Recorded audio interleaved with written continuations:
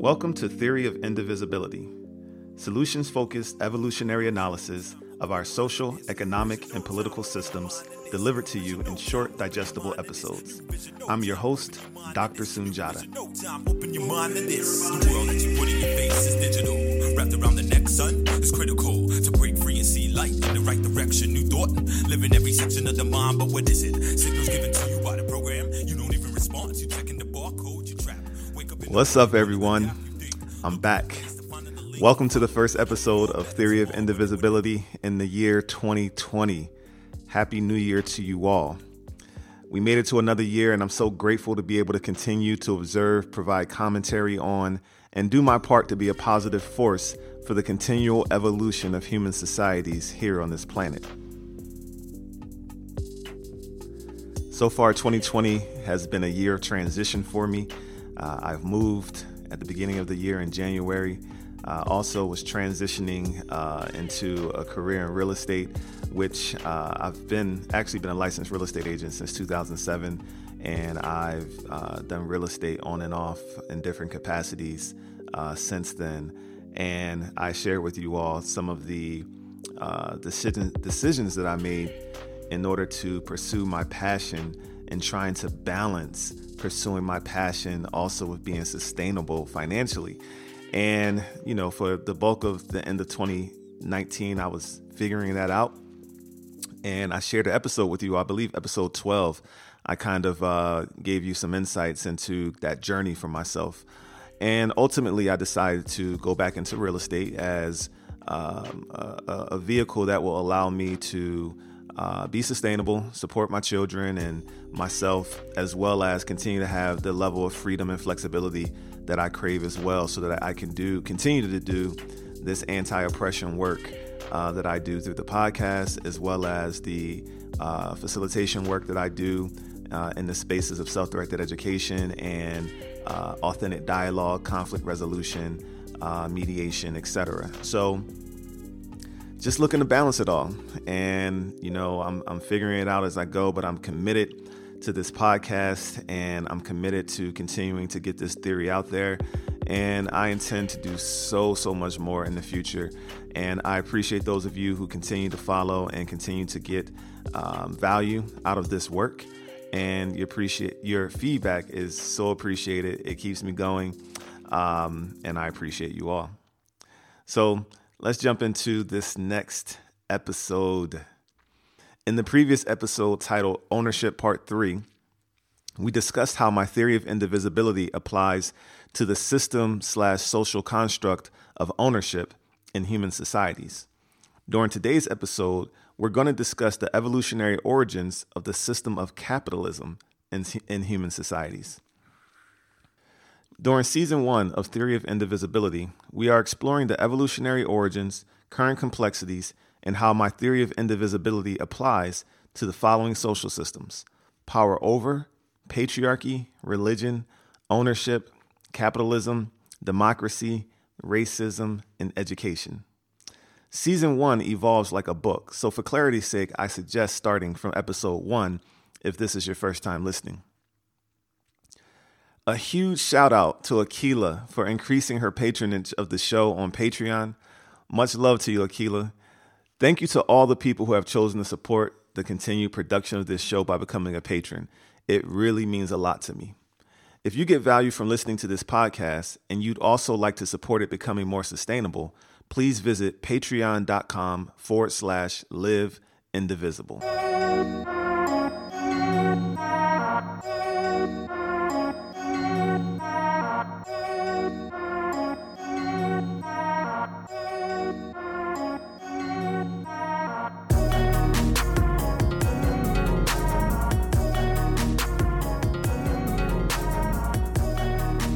I'm really excited to explore capitalism with you all today.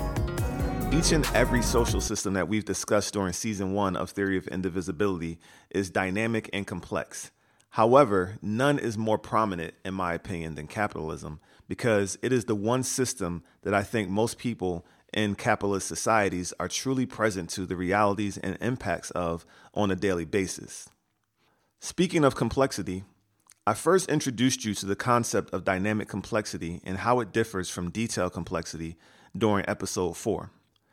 Detail complexity involves dealing with many items or variables. This is the one that's more common when people talk about something being complex. Usually they're speaking of detail complexity. Crunching numbers on an Excel spreadsheet or organizing a large event are examples of detail complexity. Dynamic complexity relates to when there is a delay between cause and effect and when attempted common sense solutions do not produce expected results. It relates to when the same action has a different outcome for different people, or when the same action has dramatically different outcomes immediately than it does at a later date, or when the same action has one set of consequences in one setting and a completely different set of consequences in a different setting. Dynamic complexity exists as well. Human societies, also known as social systems, are full of dynamic complexities, and to this point in history, most of the solutions created have relied on linear and fragmented thinking, which has led to quick fix Band-Aid solutions that address symptoms of the problem instead of the root causes, and only makes things worse in the long term. The current climate crisis is a result of this type of thinking. For far too long, corporations and world leaders have blindly pursued economic growth and the power that comes from it while ignoring the pleas of indigenous people, climate activists, and environmental scientists to make decisions that are aligned with preserving environmental sustainability. Solutions to dynamically complex problems requires systems thinking solutions. Solutions that get to the fundamental root cause of the issue and provide insights on how to design new systems that make the current problems obsolete. When we get to Capitalism Part 3, I'll provide you with examples of a systems thinking solution that I and others have conceptualized. From the moment we were born, our parents began to make decisions for our lives that were motivated by their desire to help us navigate the system of capitalism with the most ease and success. And that charge follows us through every phase of life and impacts everything that we do when we wake up each day. If you've been following this podcast, I'm pretty sure that you've already begun to understand how capitalism could evolve from power over patriarchy, religion, and ownership. There are so many interconnections and interdependencies to explore. So let's start with how capitalism evolved. Capitalism is an economic system.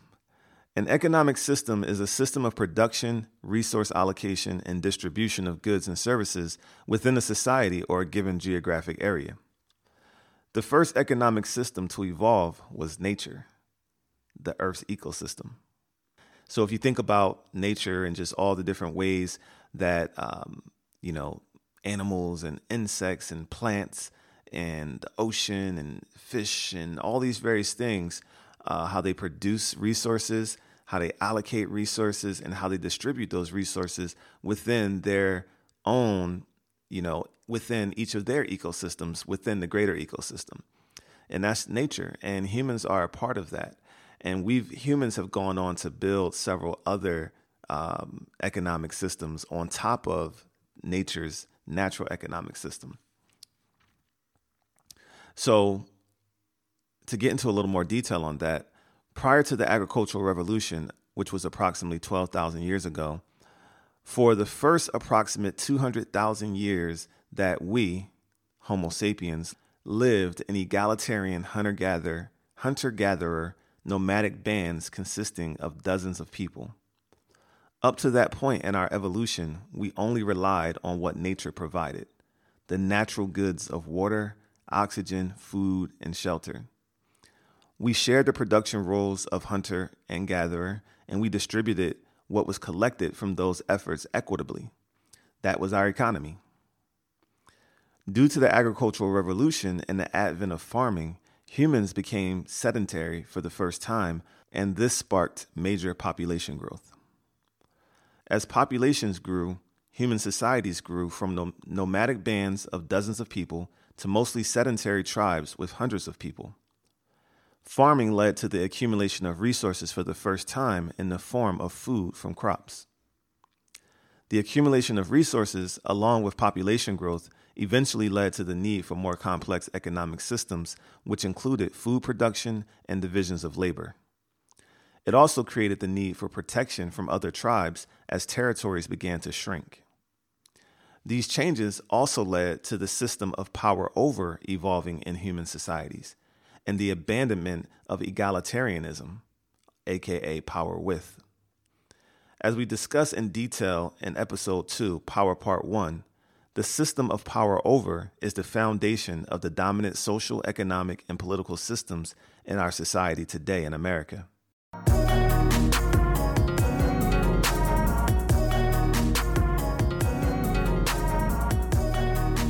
So, to shed some light on how our economy evolved from when we were hunter-gatherers to where we are today, it's important to start with the early years.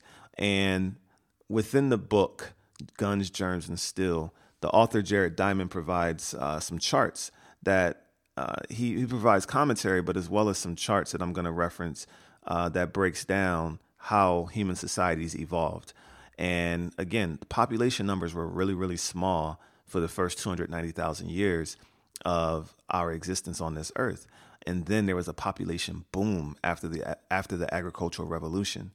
And with that gradual growth came a gradual evolution of how humans organized themselves. And they started out as bands where they were usually groups of dozens of people. They evolved to tribes where there was groups of hundreds of people. Then there was chiefdoms, which was groups of thousands of people. And then eventually they evolved to states, which had 50,000 or more people. So in order to provide some context for how that growth impacted economic systems, early human economic systems, that would eventually set the foundation for capitalism as it is today, I'm going to highlight and share some of the points from the chart. So, because also it's important to understand that capitalism isn't just about money. It's also about the way our society is set up. It's also about power. It encompasses all those things, and the evolution of power, the evolution of ownership, and everything we basically talked about in previous shows, all laid the foundation for capitalism. So I think that what we're going to share here in this chart will help understand that in some more detail. So the bands, their settlement pattern was nomadic. They just moved around. They followed the food. And once they got large enough to have tribes, this is when the tribal settlements didn't begin until after the agricultural revolution. So after the agricultural revolution and humans began to live in fixed places for the first time, that's when you had villages. And that's when, tribes and villages started. And then when they evolved to chiefdoms with thousands of people, they had one or more villages. And then obviously states went on to have many villages and cities as they evolved to have more and more people. So the next point of interest we're going to look at on this chart is how decision-making occurred throughout this evolution.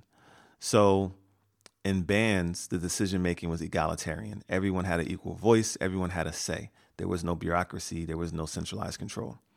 The same was for tribes initially. And there was, again, because everything kind of moved and evolved as things grew, all tribes initially were egalitarian. And then eventually some evolved to have a big man, just that one leader. And then that evolved to, as chiefdoms came about with thousands of people, now decision-making became centralized for the first time. So, and also the leadership was hereditary, and meaning, this is when the whole idea of passing down the leadership to your children began during chiefdoms, when they had chiefs, and eventually it evolved to having, kings and queens. And within states, obviously, the decision-making was centralized. And once you got to the state size of societies, then that's when you had the kings and the queens begin to become prominent. The next indicator we'll look at is the monopoly of force and then conflict resolution. So there was no monopoly of force when there was bands. There was no monopoly of force when there was tribes. So when it came to chiefdoms, yes, there was a monopoly of force. The ruler, the chief, or the king would be the person to basically hand out punishment for crimes or anything like that. Conflict resolution in bands was informal, in tribes was informal. Once societies evolved to chiefdoms, it became centralized. Again, the king or the ruler would handle all conflicts and help, resolve, conflicts. And also in states, that's when it became laws and judges to help resolve conflicts. I want to take a moment to share with you how I take this theory of indivisibility work into the world. At the heart of my theory is the belief that we have the capacity to learn new skills. If we want to live indivisibly, we have to learn how to communicate, resolve conflict, and govern our individual relationships, families, communities, and organizations in ways that reject power and privilege and embrace equity and collaboration. For the past 5 years now, I've been facilitating trainings on a skill designed to do just that, called authentic dialogue. Authentic dialogue is about shared inquiry, a way of thinking and reflecting. It's an exchange where people think together and discover something new. It is the seeking of greater truth, a shared truth that results from a deeper understanding of one another. I have facilitated both individual sessions for 2 people and group sessions for organizations and companies. I also created an online training titled Create Healthy Personal Relationships and Thriving Organizational Culture with Authentic Dialogue, a 3-step process for collaborative conflict resolution that you can access for free at my website under courses. Visit igotgrow.com.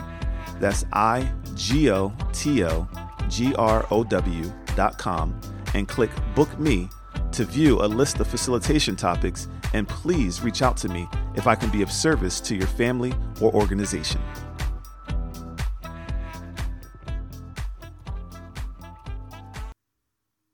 The next indicator we'll look at was the use of religion to justify kleptocracy. So kleptocracy is a government with corrupt leaders that use their power to exploit the people and natural resources of their own territory in order to extend their personal wealth and political powers.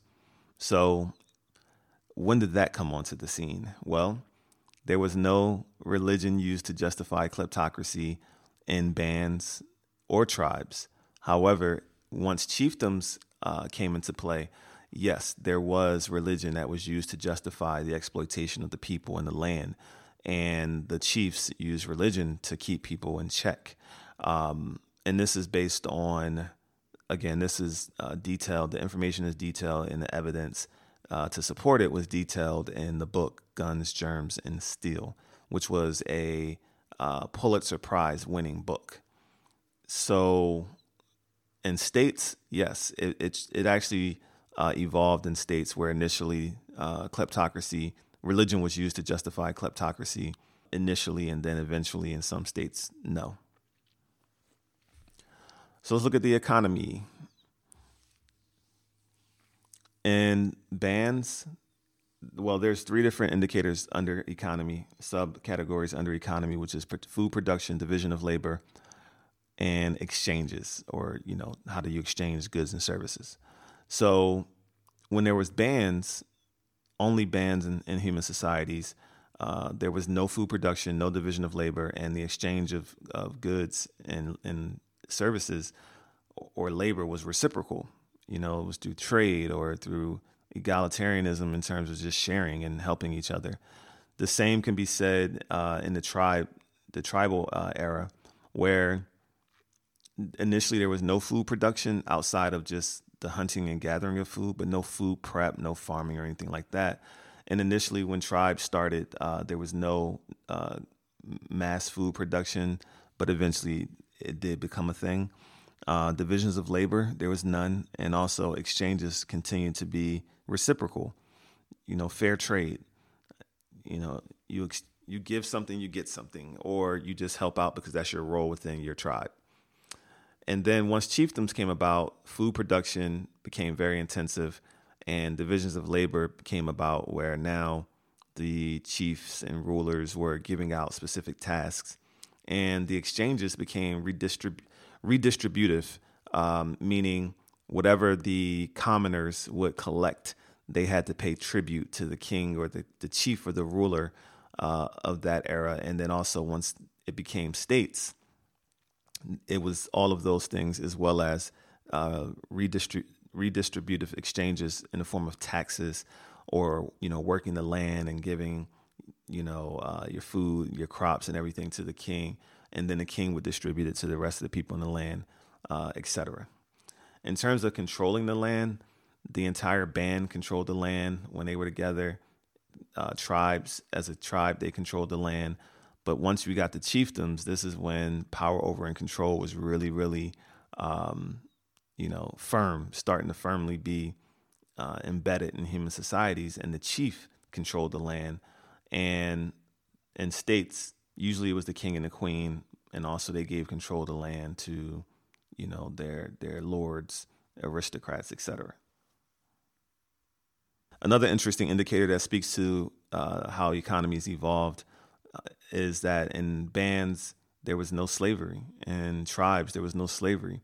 But once societies grew large enough to where they would become chiefdoms, then there was slavery on a small scale. And then once they evolved to become states, there was slavery on a large scale. Another interesting indicator on this chart is the idea of luxury goods for the elite. Within tribes and bands during those eras, there was no luxury goods for the quote unquote elite. But once some transitioned to chiefdoms, there was luxury goods for the elite. And also at the state level, there was luxury goods for the elite. Now this is when social stratification began to seep into societies because of the power dynamics. It's important to note that everything that I just shared from those charts happened at different rates in different parts of the world. In some very remote places today, there are still people who live in small hunter-gatherer bands and tribes who live egalitarian. When I was researching the various eras in terms of like the Stone Age and things like that, I read often that in some places of the world, they were still in the Stone Age after other places had already evolved out of it and were using different types of tools and different technologies. But these things take time to spread.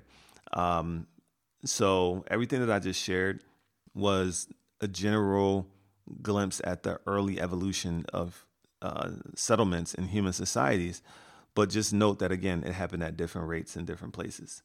And in Africa, for example, they did not take on more advanced economic systems until they were colonized by Europeans. And please note, by advanced, I don't necessarily mean better or better for their people or better for their culture or better for the environment. Just more advanced based on the evolution of economic systems. Ultimately, what I'm trying to convey is that every continent and every culture has its own unique timeline. Dynamic complexity exists within all of this.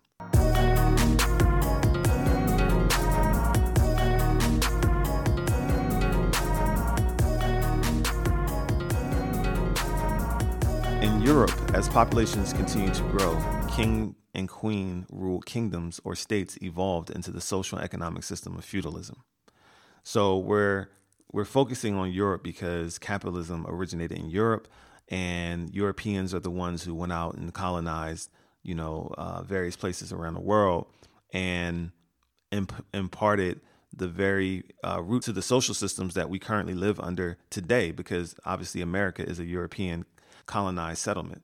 So that's why, again, I've pointed this out before in the pod, but I'm pointing it out again. That's why we continue to look at the history as things have evolved out of Europe, because we live in a country that's Eurocentric. So not just Eurocentric, but it's rooted in the customs and laws and, social systems that were created in Europe. Let's take a closer look at feudalism. Feudalism was a combination of legal, economic, and military customs that flourished in medieval Europe between the 9th and 15th centuries. Broadly defined, it was a way of surrounding society around relationships that were derived from the holding of land in exchange for service or labor. Adam Smith, the 18th century Scottish economist and philosopher, known as the father of capitalism, used the term feudal system to describe a social and economic system defined by inherited social ranks, each of which possess inherent social and economic privileges and obligations. In such a system, wealth derived from agriculture, which was arranged not according to market forces, but on the basis of customary labor services owed by peasants and indentured servants to land-owning nobles. Karl Marx, the famed German philosopher, economist, political theorist, historian, and socialist revolutionary, also used the term in the 19th century in his analysis of society's economic and political development, describing feudalism, or more usually feudal society or the feudal mode of production, as the order coming before capitalism. For Marx, what defined feudalism was the power of the ruling class in their control of arable land, leading to a class society based upon the exploitation of the peasants who farm these lands, typically under serfdom, which again is a form of debt servitude, and principally by means of labor, produce, and money rents. So this brings us to capitalism. What is capitalism? Capitalism is an economic system in which private individuals or businesses own capital goods. The production of goods and services is based on supply and demand in the general market rather than through central planning. The purest form of capitalism is free market or laissez-faire capitalism. Here, private individuals are unrestrained. They may determine where to invest, what to produce or sell, and at which prices to exchange goods and services. The laissez-faire marketplace operates without checks or balances. Today, most countries practice a mixed capitalist system that includes some degree of government regulation of business and ownership of select industries. There have been many stages and forms of capitalism. Agrarian capitalism, sometimes known as market feudalism, was a transitional form between feudalism and capitalism where market relations replaced some but not all feudal relations in a society. The processes by which capitalism emerged, evolved, and spread are the subject of extensive research and debate among historians. Debates sometimes circle around how to bring substantive historical data to bear on key questions. Key parameters of debate include how far capitalism is a natural human behavior and how far it arises from specific historical circumstances, whether its origins lie in towns, in trade, or in rural property relations. The role of class conflict, the role of the state, the extent to which capitalism is a distinctively European innovation, its relationship with European imperialism, whether technological change is a driver or merely an epiphenomenon of capitalism, and whether or not it is the most beneficial way to organize human societies. The origins of capitalism have been much debated and depend partly on how capitalism is defined. The traditional account, originating in classical 18th century liberal economic thought and still often articulated, is the commercialization model. This sees capitalism originating in trade. Since evidence for trade is found even in Paleolithic culture, it can be seen as natural to human societies. In this reading, capitalism emerged from earlier trade once merchants had acquired sufficient wealth, referred to as primitive capital, to begin investing in increasingly productive technology. This account tends to see capitalism as a continuation of trade, arising when people's natural entrepreneurialism was freed from the constraints of feudalism. Thus, it traces capitalism to early forms of merchant capitalism practiced in Western Europe during the Middle Ages. By the beginning of the 21st century, capitalism had become the pervasive economic system worldwide. There are many people who champion capitalism as the best economic system for growth and freedom, while others argue that the growth that capitalism creates is responsible for perpetuating social and economic inequality and destruction of the environment. So whose perspective is right? We'll explore this question and more next time on Theory of Indivisibility. Theory of Indivisibility is written and produced by me. If you enjoyed this podcast, please rate and review it on Apple Podcasts or your favorite podcast platform and share it with friends on social media. It really helps. It takes 20 to 30 hours of research, writing, producing, and editing to complete each show. So if you like what you hear, you can show your support in helping me to make this show more sustainable by becoming a patron at patreon.com/Live Indivisible. That is where you'll also find show notes and resources for each episode. Thanks again for listening, and until next time, I love y'all. Peace. Visionary mind frame got me open and ears. I pause for a second, listen to the words that I spit. So can you feel it? Lose focus and you start to see the vibration hitting every nation. Check your foundation, a matter of energy. Got me circling for the world around me. Stand strong, holding the position I belong. Finish clearing the past and then you move on to a new way to go. You're engaging the flow, the critical mass. Got a brother running so fast, but will I slow down? The wheels on the bus go round and round. Sitting thinking how I'm living, what the longer. Now I'm coming to a point where I'm bridging the gap. I reckon living with the interpersonal ethic emerging to another level with my culture. Open your mind. Vision, no time, open your mind to this. New vision, no time, open your mind to this. New vision, no time, open your mind to this. New vision, no time, open your mind to this.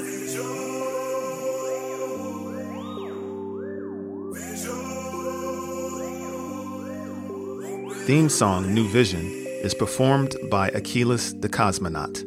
Find more from Achilles the Cosmonaut on your favorite music streaming app.